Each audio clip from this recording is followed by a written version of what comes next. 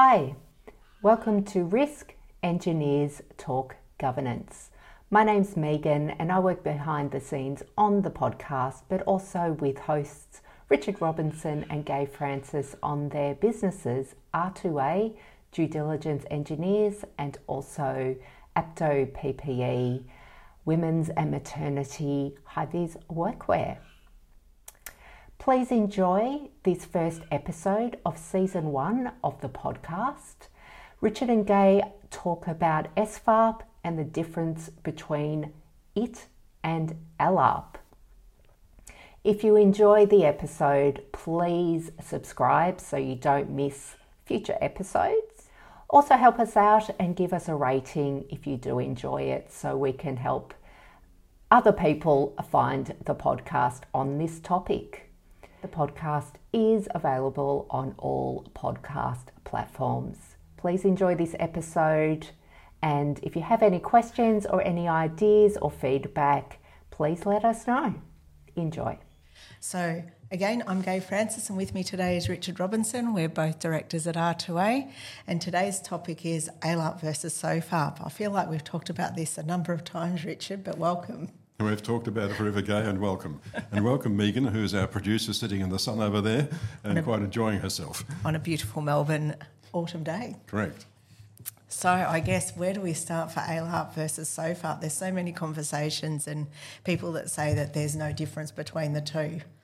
Well, interesting enough, and probably this might be the way to introduce it, I was giving a briefing on behalf of Rio Tinto for that national tailings dam, and they had he'd have to have been a criminal lawyer giving advice. And one of the things he pointed out, because all the engineers were carefully saying, well, look, we're not lawyers, we don't interpret the legislation. But one of the things this lawyer pointed out was that SFAIRP isn't defined, that so far as reasonably practicable, isn't defined in the WHS legislation, but reasonably practicable is. And we've been thinking about this for some time because obviously the legislation says you should eliminate hazards so far as reasonably practicable, and if you can't eliminate them, you should reduce them so far as reasonably practicable, which is the SFAIRP part. But if the legislation doesn't define SFAIRP, can you actually use the term? Now, what we sort of realised was there's another aspect to the Act, and the Act actually goes to some trouble, and the precursor to all this, the Victorian OHS Act 2004, has it in there, even though we haven't adopted WHS legislation in Victoria. But this element is a particular clause or section that says you must achieve the highest level of precaution as is reasonably practicable. So whilst it doesn't define SFAIRP, it does define reasonably practicable, and then another portion of the Act says you've got to achieve the highest level that you can. And that's what the SFAIRP principle is all about. So far as we can tell, the Act actually does. And I'd be particularly interested to see if there's any lawyers out there who could actually have an opinion about this, because I think this is actually really quite important. So it really sets out what the intent of the legislation is and what the principle of SFAIRP is, rather than putting in the black letter of the law sort of stuff. That's correct. And the way legislation works, if you do get a case, the first thing the lawyers do is go through the legislation and say, what did the legislators intend? What did the parliaments intend when they put that clause in? And it's not altogether clear. And when you listen to the lawyers and the judgments and so forth, they're basically interpreting the words from Parliament. Now, again, it's a bit hard to know what Parliament actually intended, but we've always assumed that it came from the common law. That's what Michael Toomer says in his books, which we're willing to go with, and he's something of a guru in WHS legislation. And if it's coming from the common law, then it's coming from Lord Atkin, the Brisbane Broad English Law Lord from 1932, and Donoghue versus Stevenson. Which is all about due diligence. It's all about due diligence, and it was all about the principle of reciprocity. I think I mentioned to you, I just found fairly recently an article by a Canadian law professor, which was a bit of a surprise to me because I forget why I was tracking through looking for something, because I'd come to the view that Atkin was actually talking about the parable of the Good Samaritan when he asked the question, and who in law is what's a lawyer? I didn't realise this, but certainly the High Court judges or the House of Lords in the UK, when they're doing a judgment, they actually write notes out in case, I guess, that one of them gets sick, and then another judge has to take over for some reason. They've got this case study of what they've done and how they've done it and what they've discovered and all these sorts of things. And this Canadian law professor's going through Atkin's notes about this particular case. And he's absolutely crystal clear. He was given the reading on the parable of the Good Samaritan, And quite literally, that was why he included in the formulation of his neighbour principle. So the intent was clear. The intent was clear and the way he said it was clear. How did he put it? The rule that you ought to love your neighbour becomes in law you must not injure your neighbour. And the lawyer's question, who is my neighbour, that's the lawyer's question that's asked in the 2,000-year-old question. These lawyers have always been with us, we're not going to escape them in our lifetime. The lawyer's question, who's my neighbour, receives a restricted reply. And the restricted reply is along the lines that you must take reasonable care to affect anybody, knowingly or unknowingly, that you should have thought about. And that's what the parable of the Good Samaritan is actually about. So it's just a principle that shows up everywhere. So we've gone sort of a little bit off tangent, just a little bit, but that's not unlike us, Richard. So if we go back to SFAIRP versus ALARP, there is clearly a difference. And they're defined by different people. ALARP is defined. That Andrew Hopkins fellow from ANU, he basically goes on about it at some length too. I didn't realise he's now an emeritus professor, and according to Ravi Nijja, he's actually in high demand overseas. There you go. With speaking engagements making the same point, that there's nothing in law which the ALARP principle just doesn't exist, and your duty is to achieve the highest level you reasonably can. So, I guess ALARP's been used in the risk business for a long time now, 30 years plus. And it really just talks about the hazard, doesn't it? The level of hazard, the level of risk, the level of hazard. And is it acceptable or tolerable or that's right. It's measurable in some way. And as we've said many, many times, it's a human construct of what people think the likelihood of those things are. Well, I think it goes a bit further. I think what they were trying to do, and I've got to say in history, I was probably guilty of this too, but what they were trying to do was make it a scientific concept, the laws of nature, so that there was something you could physically measure. But as has been pointed out by lots of people, one of my former partners, Derek Viner, pointed it out too, you send two risk experts out there to go and assess the risk associated with a circumstance or situation. If it was truly a scientific concept, they'd all come up with the same answer. They do not. They never do. No. Unless you use an identical process, in which case you've just done the same thing twice. And everybody would know that, because when you're sitting around a risk workshop doing risk assessments, nobody agrees. No, it's very, very hard to get consensus from the group. Everyone has a different perspective on what that is, especially when you're talking about what the likelihood is. So, for us, the SFAIRP principle is all about the precaution, the level of controls, the level of precautions and mitigations that are in place. So it's all about what needs to be done to manage the particular hazard rather than the level of risk. Correct. And the legislation is quite clear. You've got to achieve the highest level of control you can. So for us, there is a clear difference, and I think some of the confusion comes out in that people are trying to redefine ALARP, redefine SFAIRP in a way that sort of matches their processes.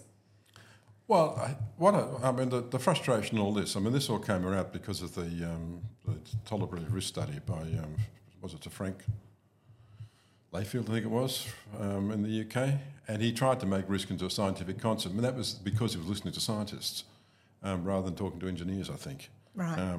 Because the engineers are always trying to meld the two. The scientists look at the laws of nature, the lawyers look at the laws of man, but the people who live in the sandwich in the middle are always the engineers. For some reason, I haven't quite understood. The engineers don't quite understand that they're the meat in the sandwich. They've got to make it all work. They've got to make it all work. And the problem with being an engineer is you're attached to the laws of nature. If you just talk about a financial problem, you can always argue about it in court after the event whether you're reasonable or not, because you haven't got, even killed or maimed anybody. You might have damaged them commercially, but it wasn't a death matter. Whereas when you're dealing with a structure or a fire that failed to be controlled or something like that, people die. So you've got to manage the laws of nature and get it right. Nobody's going to forgive you for it if you get it wrong. One of the things that really put me off, I don't know, I think I just mentioned to you, for some reason I was looking up the registration of engineers in Victoria. And I was looking up the person who signs off on the Code of Ethics and the interpretation of the Code of Ethics that they were imposing on registered engineers in Victoria. The first point it says is no, the law. And then it goes on to speak about the Wrongs Act. Now, I learned about the Wrongs Act 30 years ago when I was doing some expert witness thing, and a lawyer mentioned it to me. I didn't know anything about it. It contains a thing called the Occupiers Liability Act, which shows the duty of care you have towards somebody who comes into your premises, like a shopping centre or something like that. And it's the common law duty of care, and it actually lists the principles that defined in pretty much in WHS legislation what constitutes reasonable practicability, least consequence, likelihood, and all these other factors, to the degree which you've got control and so forth. Now, I've always quoted the Occupiers Liability Act as in the consolidated version of the Wrongs Act and all the cases. And you would recall that I've done this, and you used to look at me and say, why is Richard including that? And the answer was, because the lawyers told me to. And yet, this lawyer is saying the first principle in the Code of Ethics is know the law. Now, you can already see that with somebody who spent a fair bit of time fiddling around with getting advice from lawyers, the legal opinion you're getting varies quite substantially. How on earth are the engineers meant to know about all this legal stuff? And yet that's the first duty as a registered engineer in Victoria. That is a stupendous, let alone all the technical standards and things like that you have to consider.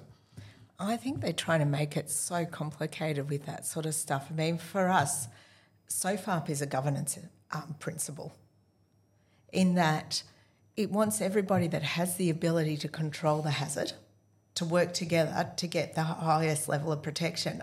For me, it's just some of the legislation and the standards and all of that stuff around it, which we will cover in another podcast, I'm sure. The difficulty with standards.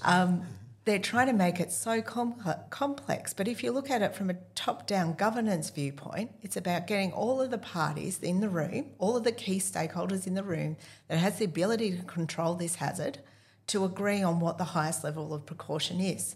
It's not allocating blame somewhere that it's a single person's responsibility. It's everybody's responsibility. Well, it actually knocks the issue of a competent person around a bit, which has been a particular popular thing to put in legislation, because if you need the collective wisdom rather than just one person signing off it, how do you do it? And as that Professor Sidney Decker points out from Brisbane University, who's an airline pilot turned psychologist, there are so many rules out there now, and that's one of the problems with standards. I mean, there's so much stuff out there. It is not possible for one person to know it all anymore. It just isn't possible. And the problem with that is, if you're coming bottom up and you're expected to know it all, well, you can't. And that's the same thing with that first question, the regulator on the Code of Ethics in Victoria, or Code of Practice for registration of engineers. It is not possible for an engineer to know all the law that this, obviously, lawyer was speaking to. So, I mean, from our viewpoint, there is a difference between ALARP and SFAIRP. ALARP is hazard focused, and if you've seen any of our presentations before, we go through that in quite a bit of detail of why that's the case. And the SFAIRP principle is really about looking at the controls that can be put in place to make sure that the hazard's managed appropriately. It's all about the controls. And that was the other point I just made. Remember how we sort of demonstrated that we like single line threat barrier diagrams as a way to construct an argument that'll go from the workers and the people actually doing things to the board and all the lawyers and everybody else in between that gets hold of things. But one of the things we do with our threat barrier diagrams now is we put in precautions that are the responsibility of others in a different colour, so that you can see that the sequence of controls going through the hierarchy, and the hierarchy in the legislation is eliminate and then reduce.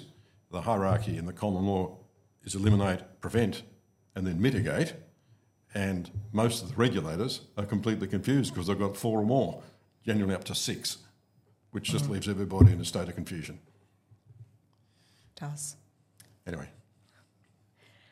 So we've got, that sort of brings us to the end of our podcast for today.